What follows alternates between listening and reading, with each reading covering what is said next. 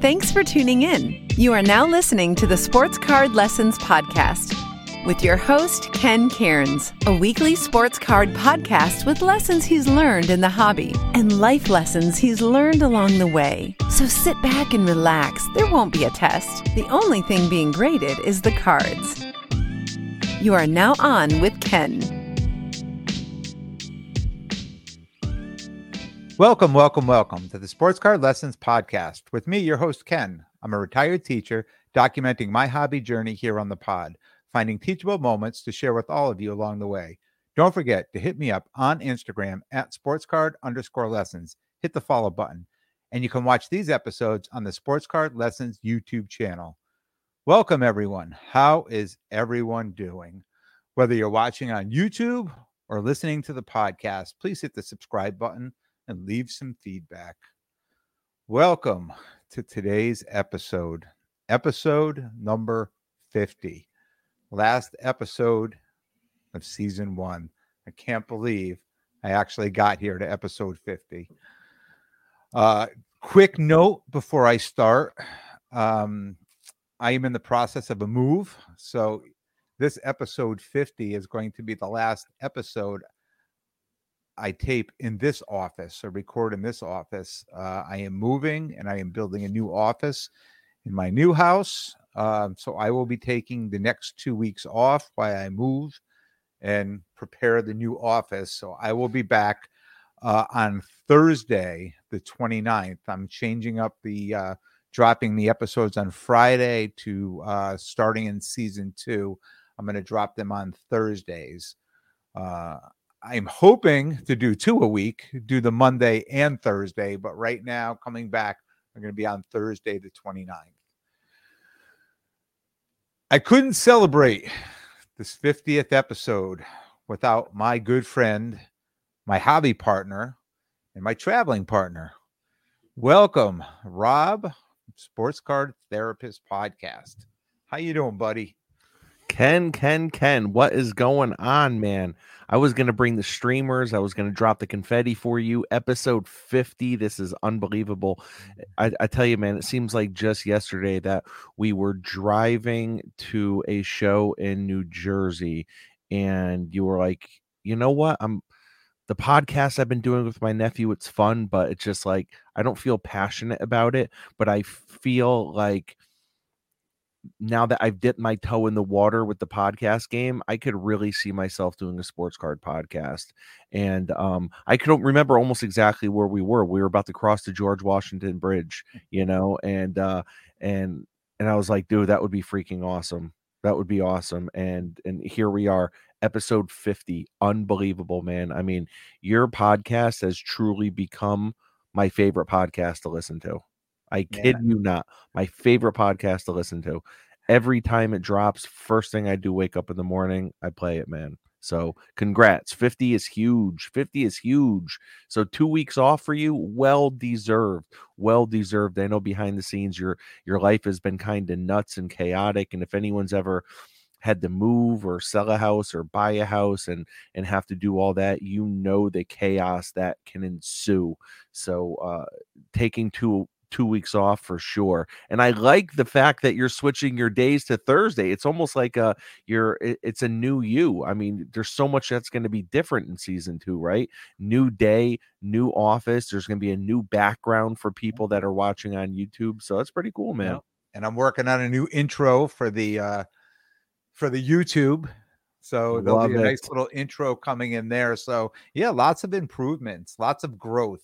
And growth, I think, is probably the key word, because when I look back at episode 1 and even before episode 1, just, where I was in the hobby then to where I am now from the podcast, where the podcast has gone, where my case is at the show, where, just my hobby lane in general, just the growth that I've had from the beginning, my entry into the hobby, but then even this entry into this podcast too, which really helped me, just bring what I was doing, just what I noticed, just what I saw.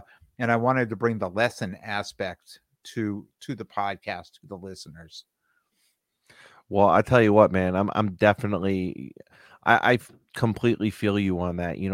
I think back at my show and just the maturation that I went through in the hobby because of the show, and because of the hobby, the show went through that maturation as well, and we had talked about it a couple episodes ago on the content creator roundtable that we all did, and you know, watching you evolve in real time, both in the hobby and the podcast, has been phenomenal. You know what I mean? It's like it just feels like, in life we're either moving forward or backward. That's at least my belief. I believe that we're never just standing still. I believe that we're always kind of moving either forward or backward. And I feel like it's just been a consistent forward for you over the course of the last year. Well, I've had a great mentor too, right? I've always talked about, being able to be a sponge to look at, what people are doing around me and what they're doing well, and try to emulate a lot of that. And of course, having you right there and being, your podcast being my favorite podcast. I've never missed an episode. My go-to podcast. That. And you've talked about it. I've talked about it. I've always felt like I've been kind of 6 or 8 months behind you, and it's funny at times where I see you going through things and I'd say, why is he doing that? Or I wonder why, he's switching that up. And then it would be about 6 months later, it would like the light bulb would go off and I'd be like, okay, I understand it now. I understand. And then, and as much as I, tried to create my own lane, it just felt like I just kept coming back because I think the footprint of the podcasting, things that you've started, things that you've done, is you're very successful in. And even though I've ventured off a few times, but I've seemed to kind of come back because I can see what works, and I thank you for being there and being a mentor to me. Well, definitely, man. Definitely. I appreciate that. Thank you for that. And I tell you, man, I get no greater joy than seeing those around me succeed as well. I feel like if you were to have started your podcast, and your podcast would not have taken off. Meanwhile, mine did.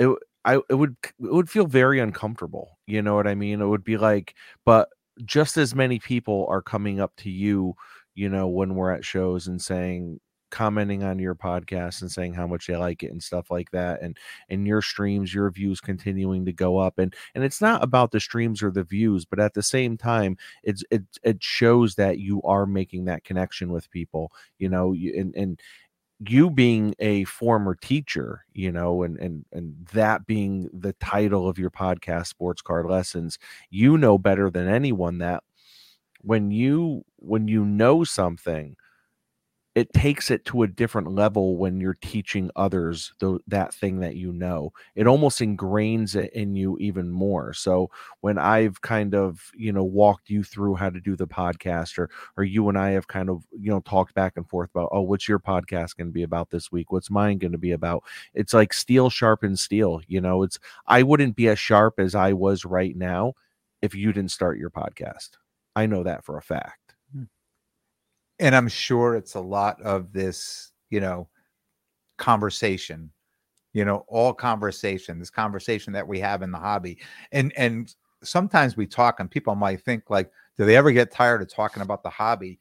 But we talk about everything, right? I mean, even though we're talking about the hobby on the way or to a show, whether we're driving together or we're just on the phone, we're talking about cards, we're talking about, the show, but we're talking about, a great deal of all kinds of other things, right? So not only, and I guess the point I'm trying to make here, it's not only, and you talk about, steel meets steel sharpening, right?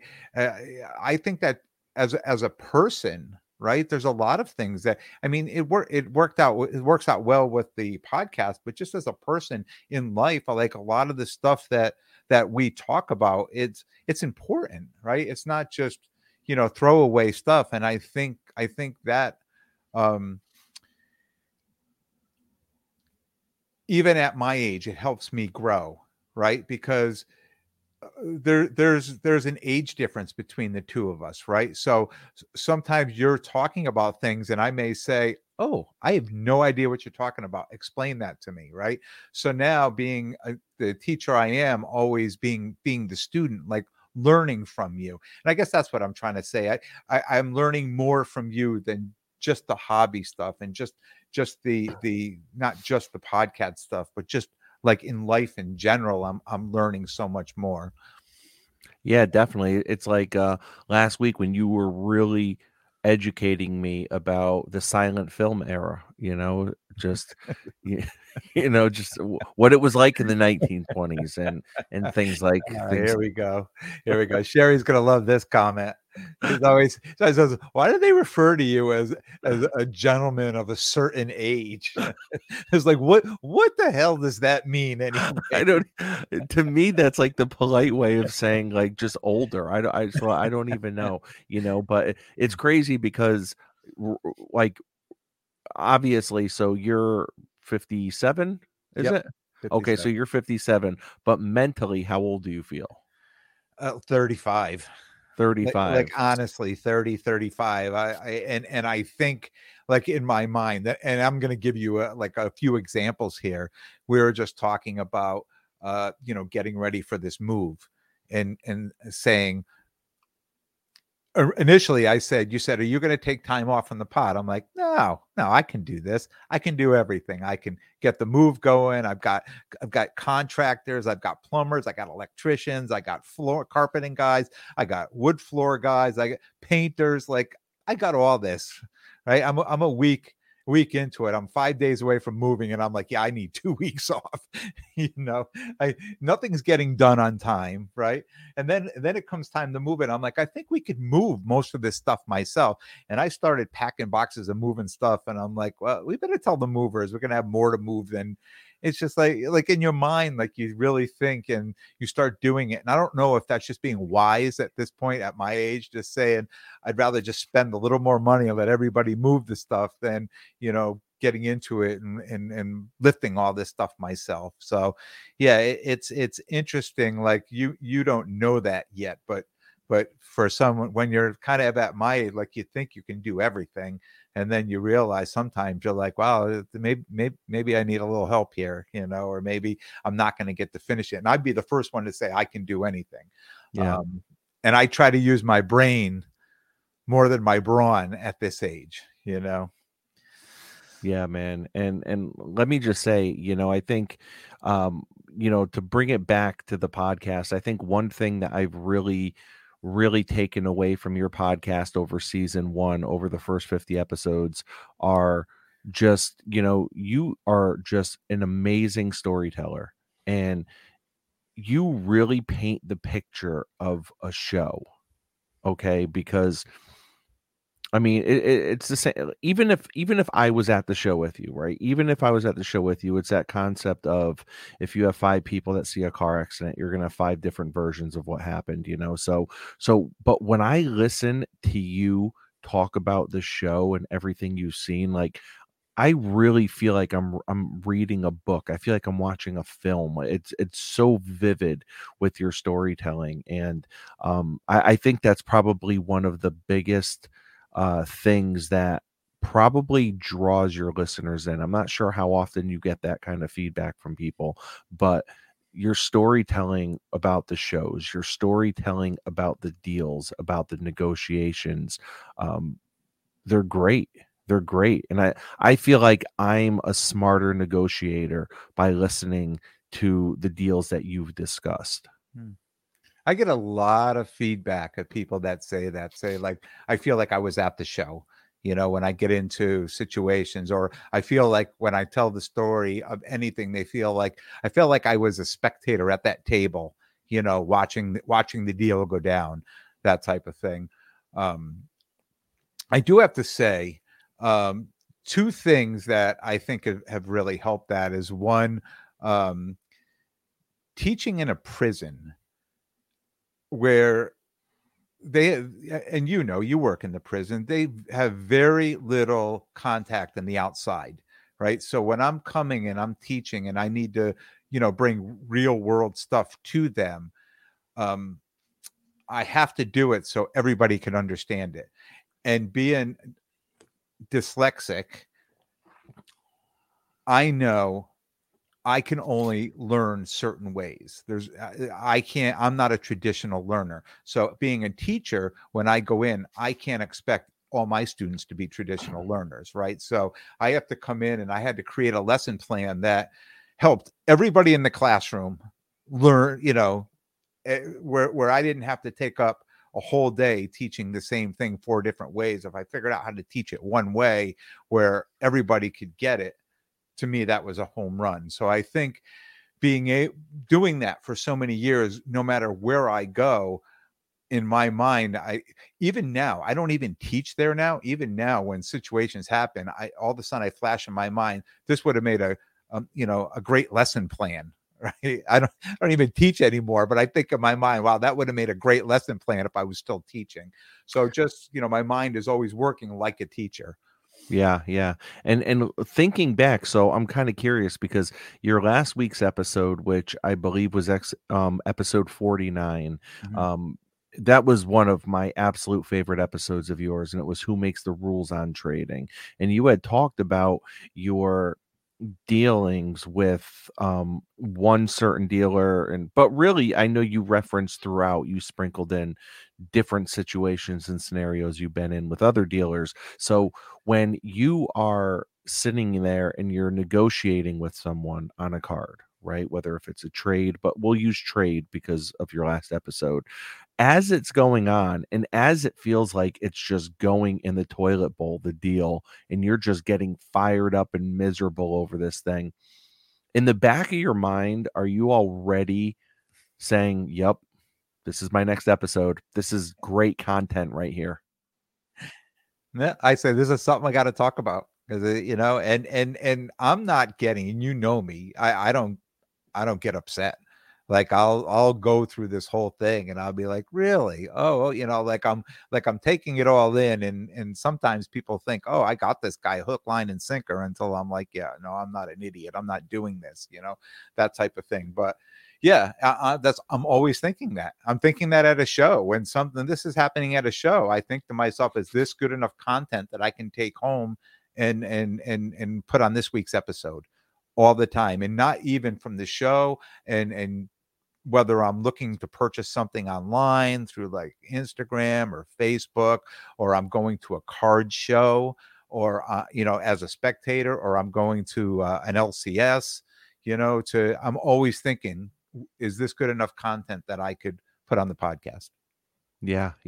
And, I can remember it was, I think, episode 27 of yours. It was toward the end of August, and it was discussing your negotiation style, and it was discussing, and I think a lot of your content does circle around the social aspect of the hobby, right? The social aspect, from because your negotiation style, that just says so much about you, right? So when you're sitting there and you're planning out an episode like that, I'm not sure how well you remember that episode. That was so long ago, right? I mean, it was 4 months ago. Yeah. But what goes into an episode like that? Like, walk me through so far, episodes 1 through 50, what your preparation is like for an episode like that, and what can inspire an idea. I think the preparation has been different from the early episodes to the later episodes. I think the early episodes, when preparing for those, I tried to find every little bit of content that I thought I could use as a lesson, like something I could teach, something I could come and say, here's something I'm going to teach. And in the earlier episodes, I felt like I was bringing a lesson all the time. And I think at some point in the episodes, I got away from the lesson and I was just bringing the stories with probably not a lot of lesson, not a lot of things to learn, but more like entertaining stories. And I would have to say it was somewhere in the 30s where you said to me, you had mentioned to me, you kind of got away from the lesson part of it. And I thought to myself, and I said, you know what? You're right. You're right. And these are the things like I was talking about that, we talk about in little comments like that, that you notice something or I notice something. It really helps. It really helps me kind of refocus. So I think, and I'm going to answer your question, but I think when it probably around episode, I think like 38 or 39, my strategies with the current state of the hobby. I think that was 39. I think that's where I kind of refocused and I said, I'm going to get back to the lesson part of it and maybe cut out some of the fluff that I was adding into the episode that maybe, like some people liked and some people didn't like. And it was taking the episodes from say 30 minutes to 45 minutes or 50 minutes type of thing. So I kind of cut them back. I focused more on the lesson. And I felt more comfortable doing that. And a lot of the listeners, a lot of feedback, just great episodes. And you just said too, like your last episode 49 was your favorite episode. And that was just, focusing on a lesson. So what goes into that part, focusing on a lesson? And we talk about any invention in this world, right? That people are solving a problem. When somebody invents something, they're solving some type of a problem. So I'm not trying to invent anything, but if I see that something can be done better or something could be done different or something that's just being done wrong, that's what I'm going to talk about. So when I come across those things, I get excited, because you've got to come up with. So you do a lot of interviews, and I haven't. My first season, I haven't done a lot of interviews, so I have to come up with content every week, right? So doing that, when I have these situations, I get excited. I'm like, okay, this is great. This is something I can focus on and really pay attention to. And then the wheels start turning. So this happens on a show on Saturday or Sunday, or maybe a show I went to, or maybe something. So now I've got good 2, 3, 4 days to work on this and work on this content. And it's always going in my mind. I mean, I'm not sure about you or other people who do podcasts, but as I get this, this scenario happens, I start going over it and over it, and I fine tune to the point where I sit at a microphone, right? This has already happened, 25 or 30 times in my mind. So it's easy. And this is the same thing I used to do as a teacher. All right. I would jot, notes down for a lesson plan, but I would roll it through. And when I got to the classroom, they got the best version of that story. Just like on the podcast, I'm hoping my listeners are getting the best version of that story. Wow. Yeah, absolutely. And well said, man. And so we have an idea of how the podcast has evolved, right? That's kind of what we've touched on, like how the podcast has evolved from episode 1 to episode 50 now. I'm kind of curious, how have your cards evolved since the start of the podcast? And I don't mean since the start of you getting in the hobby, but I'm curious about the start of the podcast. So looking at your podcast episodes, what I'm seeing right now is episode 1 was March 17th. So right around that March time, how have your cards evolved? It's funny you should ask that, because as I'm packing up my office here, I'm pulling boxes of cards, slabs that I forgot I even had. Right. That's a pretty good problem to have. Well, it's a good problem, but then you look at them, you're like, oh, I remember why I put this mistake in the closet, But There was an episode, I'm not sure what number it was, but it was called My Biggest Card to Date in the Hobby, right? And I was laughing because I think about that episode because I think the card was like a $2,000 card. May And 26th, my biggest hobby deal to date. And to me, that was huge. You remember that. That was a huge deal for me to purchase this card because I'd been in that low lane, that 1, 2, 300, 400. I think before that, the biggest card I had was probably a $600 or $700 card. So that at that point with that card, that was kind of that first step, right? And then you said that was in May, right? So by the time I got to national, I had some Brady rookie and some Josh Allen rookie. So I started, I can look back at that and talking about these bigger cards that I had. But how has it changed? Because I think I was buying those cards to put in my case, where now I still have the cards in my case, but now I'm buying cards for myself. I'm buying cards for my own PC. I'm buying cards that make me feel good, right? So my collection has changed. My PC has completely changed, and I still have my first 3 or 4 PCs, right? And I'll call them my side PCs now because now my biggest PC is the hockey, as you see behind me in the case. But it's become a lot more fun for me. It's like more of a feel good, to go out and buy. Well, you buy cards that you love. I mean, it just feels great. Where I was buying cards that I wanted to put in my case because I wanted to have big cards in my case. And they may not necessarily have been the cards I should have been putting in my case, but they're the cards at the time I did put in my case. But now I'm much more focused of the cards I want in my case. So I'm very particular about, I was just buying, I was buying a ton of stuff to put in my case just to see what would work. And now I'm pretty particular about what I buy to put in my case at shows.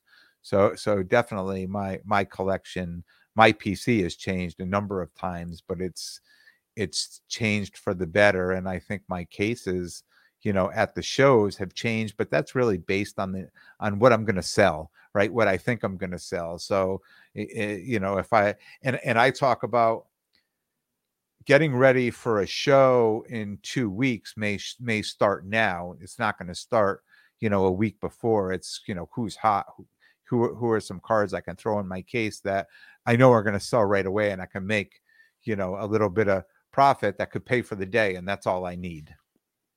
Yeah, and you kind of stole my thunder with what my next question was going to be, because you had mentioned the hockey, and what I wanted to ask was, tell me about the excitement you feel now when you think about buying hockey. Doesn't it almost feel like when you switch lanes in your PC, and I'm not saying that we won't ever go back to the lane we were in before, right? Mm-hmm. But when we switch lanes in our PC, it almost feels like we're discovering an entire new hobby. Well, I talked hockey. Hockey was my life, right? I grew up playing hockey. I was skating at 4 years old, right? And I played hockey competitively, up into my mid to late 20s. And then I started coaching my own kids. And that was a whole other 10, 12, 14 years of coaching with them. So I knew everything about hockey. I knew everything about hockey from the early 70s up to now. And when you were quite the enforcer. You were quite the enforcer. Well, I was the goal scorer kid, but we don't, Oh, you would have been the enforcer. You needed that height, but hockey was really in my blood, growing up, and it was in my, with my kids and everything. And when I got into the hobby, I had a lot of, cards from the 70s and 80s. with hockey. And when I first started, where all the card prices were blowing up everywhere, I go back and look at all these hockey cards and they were worth nothing. So I just kind of put them back, and I just kind of said, well, I know enough about hockey, but there's really not a big lane in hockey. I mean, it's more for me, it's going to be football, right? And I did a little bit with tennis, I did a little bit with wrestling and things like that. And then I just decided, if I'm going to PC stuff, it should be stuff that everybody talks about, and you talk about it. It's the from when you were a kid. It's the things you remember as a kid, and the players and things like that, and the nostalgia. And that started getting to me when I bought a couple Gretzky cards, and I'm like, oh yeah, these are nice. And then I bought some Lemieux cards. I'm like, yeah. Then I bought some Ovechkin cards. I'm like, all right, I'm on. So when you bought those cards, what were the feelings that you're talking about? Because of the players that I've watched. There are people that I watched. I sat and watched them play, and I knew they were great players. At one time, I wore a number 66 for a Mario Lemieux. So I mean, they're just players that I watched. They're players that I watched. They're players I watched with my kids, players we talked about. We would go to like big hockey events, and they would be there. Some of these great players would be there. So they've always been just part of my life, and I go back and I'll say something like, oh, I met Bobby Orr a number of times, and people look at me like, what? I'm like, yeah, I mean, Ray Bourque, I met him a bunch. Like all these people, these, professional hockey players I've met just from being involved in hockey and knowing people in hockey. So, I jumped back into it, and I knew, like, I'm buying players that I've met, that I knew, that I watched playing, and it feels good. And I'm not worried about everything else I was buying. I was worried about, oh, well, if I buy this, the price could go up, or this could double, or, if I buy this and hold this a year from now, it's going to be worth X amount. I don't even think about that. Sometimes I talked about buying some cards, some Ovechkin cards a couple weeks ago at a show. I never even looked up the comps. I mean, I stood there and I talked to the dealer on it, and I just said, are there comps? And he pulled his phone out and said, well, I see this and that, but they are Ovechkin, they are from like 2012 or 11, and this was what was so. And we just talked about it, and I bought the cards. I mean, I wasn't worried about what because I just wanted to buy the card to put it in my case, and I felt if I was paying, if I wasn't overpaying or underpaying, if I was within that area, then I was fine with that. And I'm happy to buy those cards. And this is the first time I'm making purchases where I'm not so fixated on the price, on the comps, on exactly what I'm paying. Like, I'm just saying, if I'm within range, I'm going to take it, because it's just going to go in the case behind me. They're not going to shows. They're not for sale. I'm not putting them up online for sale. I'm just going to keep them because they're my PC. Wow. And it's crazy because for the last year or so, more than that, for the last year and a half to 2 years, a question I would ask you from time to time is, well, what's your PC? What are you PCing? Like, what are you PCing? What are you collecting? And you're like, well, I obviously the Chiefs are my team and I love Mahomes, and I'm like, so why aren't you buying Mahomes? Like, why aren't you buying Mahomes and holding it? And you're like, I don't know. Good question. I don't know. I'm not ready. Right. Like, I don't know. And I think it felt like it's exactly what brought me to my PC. Because there isn't anything that I PC that's modern. When I think about what I PC, the one modern card I have is the big LeBron rookie auto, but that's because that was a huge investment part of my season 2, whole deal. But everything else, everything that I personally collect is really rooted in memories that are decades and decades old. Let me ask you a question. when you think about your PC and some of the higher end cards, and this is something that I've debated about and we've never talked about it, and I just want to throw that question out to you, because I know getting ready for, and you talk about putting it out there in the universe, right? You're saying if you're looking for something, put it out there in the universe and it'll happen. And we're coming to the end of the year, and last year we messaged, it was, I think it was New Year's Eve, we were messaging, there was me, you, Craig, New York City Sports Card, and maybe one or two others on there, and we were saying top 5, what's on your top 5 list to happen this year, to go out and get these cards this year. And preparing for the end of the year, I've been just thinking about this, but doing that, I'm thinking more of my PC. And there's been a few times where I thought to myself, maybe I'll take one of my big cards out of my case, right? Out of my going to shows to sell, and move that towards a PC card. And I just wanted to talk to you, your feeling about that. I know you moved I think a number of your PC cards to get into your big LeBron, but were there cards that you were just that you really expected to sell at a show that you took out and you maybe made a trade with them to get into something that was going to be a PC that wasn't going to go back and that was going to stay at home when you went to shows? Yeah. I mean, all good questions. I don't know if there's an easy answer for that. I think last year when I put it out, and I'm definitely going to be putting it out again this year, what's the top 5 cards you're hoping to acquire in 2023? And I'm just such a believer in the law of attraction. I'm not like I'm not someone that believes in a lot of hokey things or whatnot, but I do believe in positive energy. I do believe that whatever you focus your energy on will come back to you. And, by focusing on what you want to achieve, that positive energy will track those achievements, so I do believe in that. I also believe, I'm not an idiot, I believe in the fact that we have a podcast and we have a platform. So if we want something or if we have a goal, if we put it out there, I think other people, most people in the hobby want to see you succeed, right? So even if you don't have a podcast, if you have just a Twitter account or a Facebook account or an Instagram account, that's still your brand. That's still your platform. So put it out there. That's definitely what I would recommend.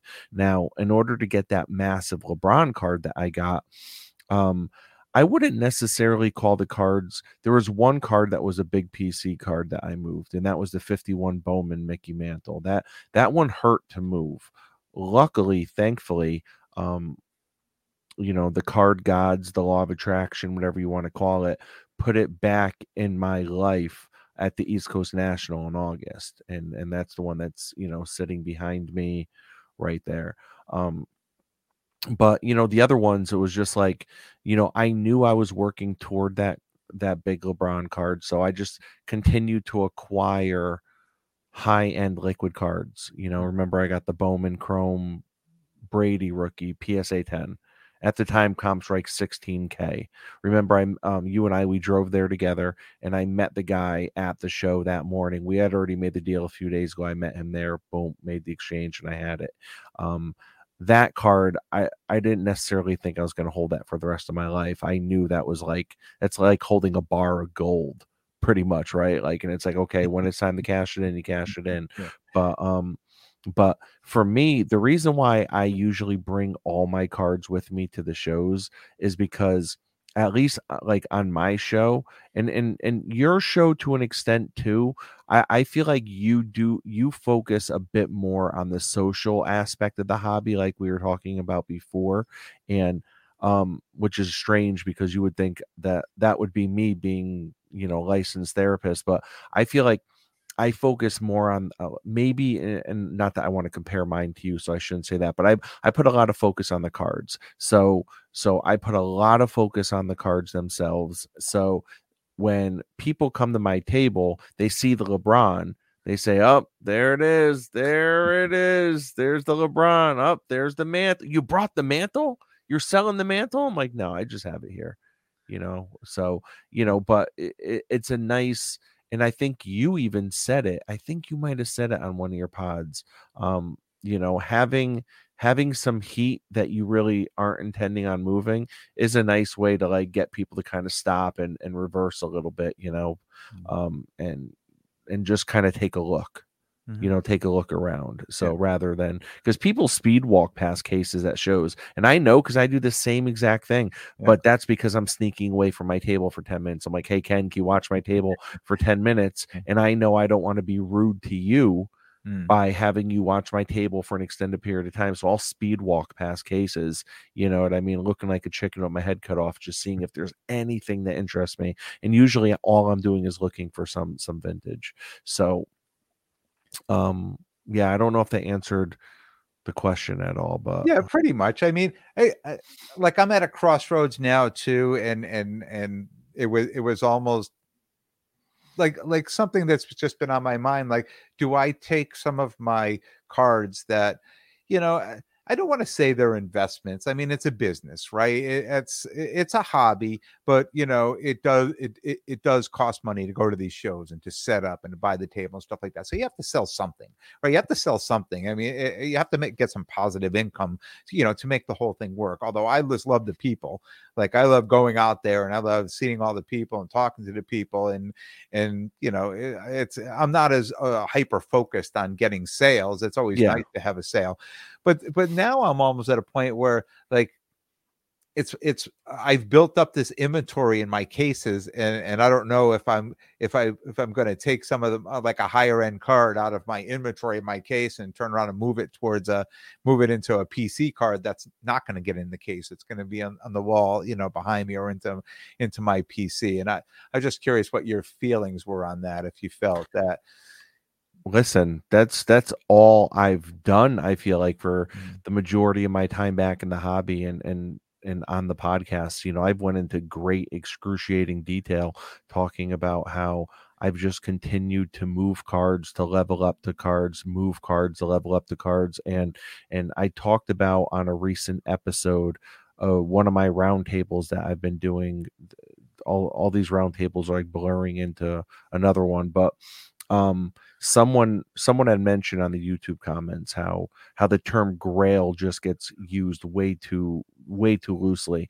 And my response back to that comment was, and I don't respond back to every comment, but I do like to, because it's not like I'm getting thousands of comments, so the comments that I do get, I do like to show that, like, hey, I'm appreciative of it, I'm checking it out, and I'm going to comment. But I said, listen, my idea of a grail continues to change and evolve, and I'm probably the first one that's guilty of that, because I think someone was trying to like shame Dan, the great curator, for getting like a really nice Star Wars card, and he said, man, I got the grail, this is the grail card, and then he sold it like 2 months later. And I'm like, I'm kind of guilty of that too, and that's only because it's like, I get that remember in Enfield, Connecticut, I got that Michael Jordan rookie that I was freaking out over for 3 hours. I finally get that, I grade it comes back a PSA 5, and to me that's a grail. And little did I know, within 3 months, I'd be moving that PSA 5 to get into a BGS 9. That was triple the value. Yeah. So like, grails continue to evolve. And I think the longer we're in this hobby, the slower the game gets. You know what I mean? Almost like, when you're a rookie in your first NFL game, things are moving at the speed of light. It's like you can't even slow down for a second. And then the more comfortable you get, the more games you play, you start to see the game a little bit differently. You start to see the plays developing. Everything seems like it's slow motion. And you could really start to pick the defense apart. It feels like that's how it is in the hobby, so I think I am using that term grail less. And when I actually do get something I consider a grail card, I've actually been socking them away. But with that being said, I do bring those cards to shows. I do put those cards in my case, and I put an incredibly high price tag on it, just so people know, like, okay, this guy's high on his price. Like, that's fine. you know. And I know you had talked about in your show how you don't want to do that because you don't want someone to see that high price and then just automatically assume your entire case is high, and then they're like, oh, this guy's high. But you know, that's fine. Like you said, I mean, I'm not really there to really walk away with a wad of cash at the end of the day. I'm more there for the people. If I can make a couple deals, great, you know, but just being able to see people and feel alive in this hobby, because I truly believe that shows are the lifeline of the hobby. Mm-hmm. Well said.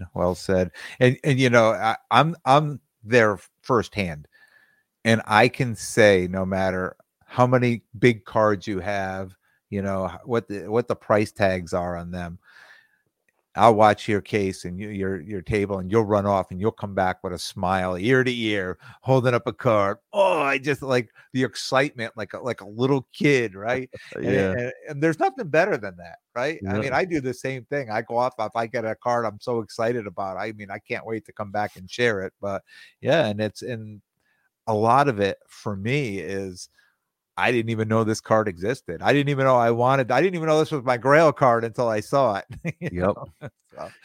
Yep. And you know, I don't think you went to Enfield, Connecticut. Shout out to Alex and Cliff if they're listening from CNA Promotions up there in Enfield and Plainville. But when you went to the Enfield show last month, which was November, or no, it was December, it was December 3rd. When you went to Enfield December 3rd, you did not, I don't think you had your mind on getting an Ovechkin card, right? Because there's just not much hockey at shows. Maybe you did. Maybe you're like, hey, if I see one, great. But I mean, did you think you'd be picking up 3? And that's how it is when you go to shows. It's one thing to be scrolling on eBay, scrolling on Instagram all the time. But when you're at a show and you see a card, like just like you said, that you've never seen before, and you realize, holy crap, between the cards I have on me or the cash I have in my pocket, that card can be mine. Yeah. And then there's no better feeling. No, not at all. And I do have to say, shout out to Ryan, War Chief Cards. I saw him the week before at Terrytown. He was set up there, and it was Sunday. It was a little slow late in the day, and I was over there just looking through all his cards. And it was one of those things when I left on the way home, I said, oh, there was like 2 of those that I really wanted. And I'm like, well, I know how to find them on Instagram. And when I showed up that following week in Enfield and I saw him sitting there, I'm like, man, this deal is done. It's already done. Like, there's no way I'm not going to walk away with these cards, you know? And he gave me a great deal. So yeah, it's exciting. You saw me. I was that kid. I came back with. Oh yeah, you ran right up to me and you're like, check out these cards. I was excited. Yeah, man.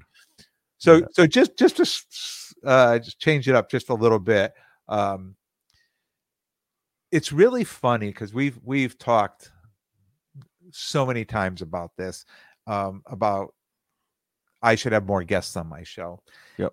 And one of the things I always felt that I consume content, and it was a lot of the same people doing the interviews, and I kind of got to know people's stories. And I always felt like if I'm going to bring one of those people on, I want to do something different. I don't want to talk about their hobby journey because everybody's kind of heard it. And I really didn't want to lose people.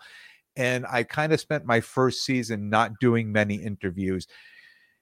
And I really have to congratulate you, because the thing that I'd been thinking on 50 episodes, probably, at least 35 episodes, you nailed it. You nailed it with these roundtables.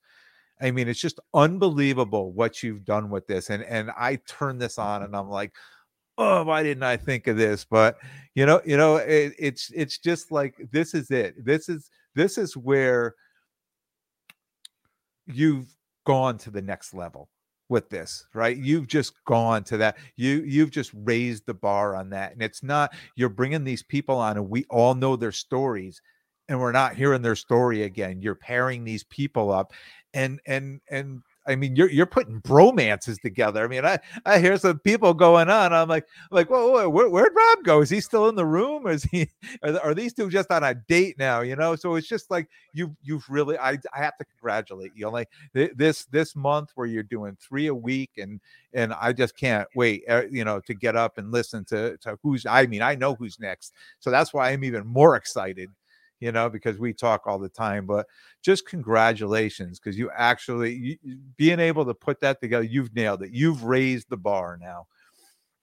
Thank you, man. I appreciate that. It's like, thank you, man. I really, man. And I completely agree with everything you said. Like,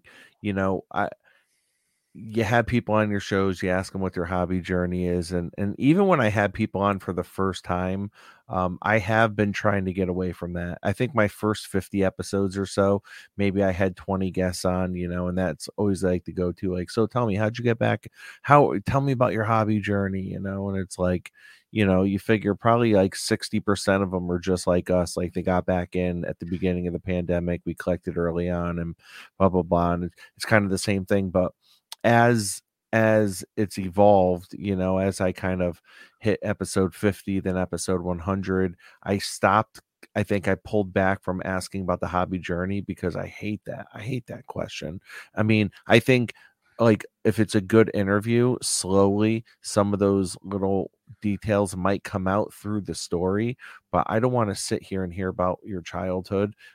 As much as I love and respect the guests, I mean, I think, as a listener, I kind of tune out, so yeah, I think the whole roundtable idea is just like, I'm a big hip hop fan. So what I think about is, I look at some of these albums that get put together, or some of these songs, and like hip hop does something that really no other genre of music does, right? Like I can't ever remember hearing a rock song that had Ozzy Osbourne, Anthony Kiedis from Red Hot Chili Peppers, Kurt Cobain on it, and throw someone else in there. I can't ever remember there just being this monster collab of like the 3 biggest rock legends at that time.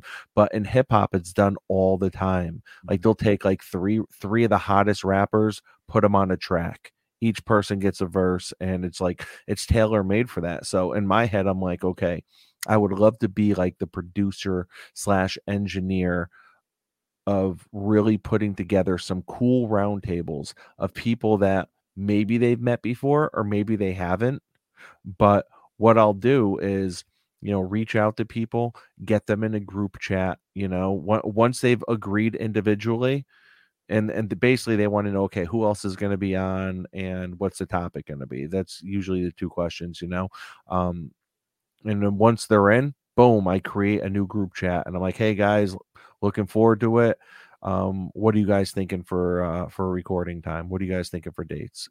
But to put, people together, and I'm really trying to cover such a vast array of topics, and the thing is too, one thing I've talked to you about, when you bring guests on, because I know for me, the first 10 or 20 episodes I did, I was really struggling for content. I felt like it was really like, I'm like, there's no way this show's going to last. So that's a big part of the reason why I started setting up at shows, because I'm like, okay, I'm going to really immerse myself in the hobby now. But as I continued to bring guests on, if I brought a guest on Monday, chances are that interview completely spurred a new topic idea for Friday's episode. So it's like, I didn't even need to be setting up at shows, because the interview that I just had was chock full of so much information and so much talk that I just used that as a branch out. You know what I mean? So I think bringing on guests are so beneficial in so many ways. And when you do a pro and con list, there's probably 10 pros and maybe 2 cons. So well, I'm going to work on it. That's one of my goals for next year, is to start bringing more guests on. Well, listen, man, I know that there are some big names that are waiting to come on your podcast. So I think you need to stop being stubborn. You need to stop and you start sharing the mic, sharing the airtime, man, and getting these guests on, because the few guests that you've had on, I mean, it's been great. The episode that you did with Rohan, who's at Slab Sports Mafia, I mean, that was phenomenal. When you brought Craig on at the beginning of season 1, that was phenomenal. Then you brought Craig back, and it was Craig and Dave about the soccer. Thought that was phenomenal. Then the roundtable episode that we all did, that was phenomenal. So that was great. Yeah. Almost every episode where you brought someone on feels like it's been a home run. Well, even the ones with you, right? The hobby talk and the state of the hobby. Those were great. Those were great episodes. 100%, man. Without a doubt. I completely agree. Yeah. Looking forward to those. Looking forward to next year. Looking forward to season 2. I can't wait. And you don't have to give any spoilers, but I can't wait for season 2, episode 1 of yours to really hear what your planned goals or whatever 2023 is going to look like for you in the hobby. I can't wait to hear what these goals are, Yeah, I am very excited. Very excited. I'm going to be doing it from a new office too. So brand new office, everything new. So I'm new office. Who this? Yeah, pretty excited about that as well. Yeah. So look, we're getting on an hour here. So we're probably going to wrap it up. I appreciate you coming on. I really do. And I appreciate the mentorship. I appreciate the friendship. It's just been an unbelievable year. And I'm just looking forward to the next year and bigger and better things. Likewise, man. I feel the same, and now it's really no longer a mentorship, man. We're even, man. I learned just as much from you as you learn from me. You know what I mean? So that's just what it's all about. That's what friendship's all about. That's what the hobby's all about. It's just, and I think that is just the importance of finding at least 1 or 2 people that you can really build with in this hobby. Because I think about, just like I said, if you didn't start your podcast, I wouldn't be where I'm at with my podcast. I know that. And if we just never crossed paths in the hobby, I don't know where I'd be. I didn't answer that one random text on a Saturday night, right? Do you collect sports cards? Yeah. Changed everything. Yeah, nice. Well, I'm going to ask you to say it. I think everybody knows where to find you, but tell them anyways. Yeah, you could find me at sportscard_lessons on Instagram. My YouTube is Sportscard Therapist everywhere that you're watching or listening to Ken. So again, man, thank you for having me on. I cannot wait. I'm just as excited as you, I feel like, for season 2, man. Yeah. So 2 weeks off. That's season 2, episode 1 or episode 51. What do you think? Now, you just kept going. Do you go to season 2 back to episode 1, or do I go season 2, episode 51? You know what's weird? So I actually do both. So when I post it on the podcast, I'll put the title will be like episode 63, Ken from Sports Card Lessons. But then immediately when you look at the summary, the first thing there is season 2, episode 13. Okay. So just, I mean, I don't know, because I feel like I want people to know how many total episodes I have, but then by reading the description, it immediately tells you like, oh, okay, there's seasons, there's different seasons. Okay. And really every season, I know for me, and I feel like it's going to be like that for you, every season's really had its theme, and it's going to be different, right? Because the hobby has changed from this whole first season. We watched the hobby change, and now coming into a new year, a new season, the hobby is a different place than it was last January. right? So the focus is going to be different too. No. So I was just on Crosstown Cardboard with fellow Wolfpack members of ours, Craig and Carmine, and that episode just dropped this past Wednesday, so this week as well. And Carmine we were talking about prices and whatnot, and why I really haven't been buying any big cards. It's one thing if you trade for big cards, because even if that card goes down, your card's going down, everyone's card's going down, it's still an even playing field. But when you're paying cash for big cards, that's when it's like, eh. And he was telling me about a Tiger Woods rookie auto out of 279 that he got at a 7K value just a few months ago. Right now, current comps are 4. I know. Do you remember last year? That was one of my top 5 cards. Was the Tiger Woods rookie auto card? Listen, man, that's a big card. I would love to have that. If I had that, that would probably be sitting behind me right there on the screen. Mm-hmm. I'd put him right next to Mike Tyson. Nice, man. Nice. Another guy I loved growing up. So, all right, man. 2 weeks. Listeners, thank you so much, because getting to 50 episodes, I couldn't get here without you, without you guys listening and the support and the feedback. You know, I say this all the time. I look at it as my report card, right? My when I get feedback and people talk, that just keeps me going. I really appreciate you. And you couldn't have gotten here without Sherry either. Shout out to Sherry. Shout out to Sherry. And she's like, she's like my proof. Like you write something and you get somebody to proofread it. Yeah. Well, she proof listens to it. So she gets to listen before everybody else. So, she always tells me, "Oh my God, the best episode ever." So, shout out to Sherry. Listen, she's awesome, man. You got one of the best ones there, man. Yeah. I said a few things. I've never actually won the lottery, but partner lottery with her, job lottery with my teaching career and my business, and friend lottery now, right, with you and the rest of the wolf pack. So it's yeah, man. It's definitely been a lot of wins for me. So go ahead, give us your tagline on your way out. I get to give the tagline? You give yours, I give mine. You can do it. All right. I appreciate that, man. Guys, take care of yourself and your collection. Thank you, everybody. Take care of yourselves, everyone around you. We'll see you in 2 weeks. Take care, Rob. All right, man.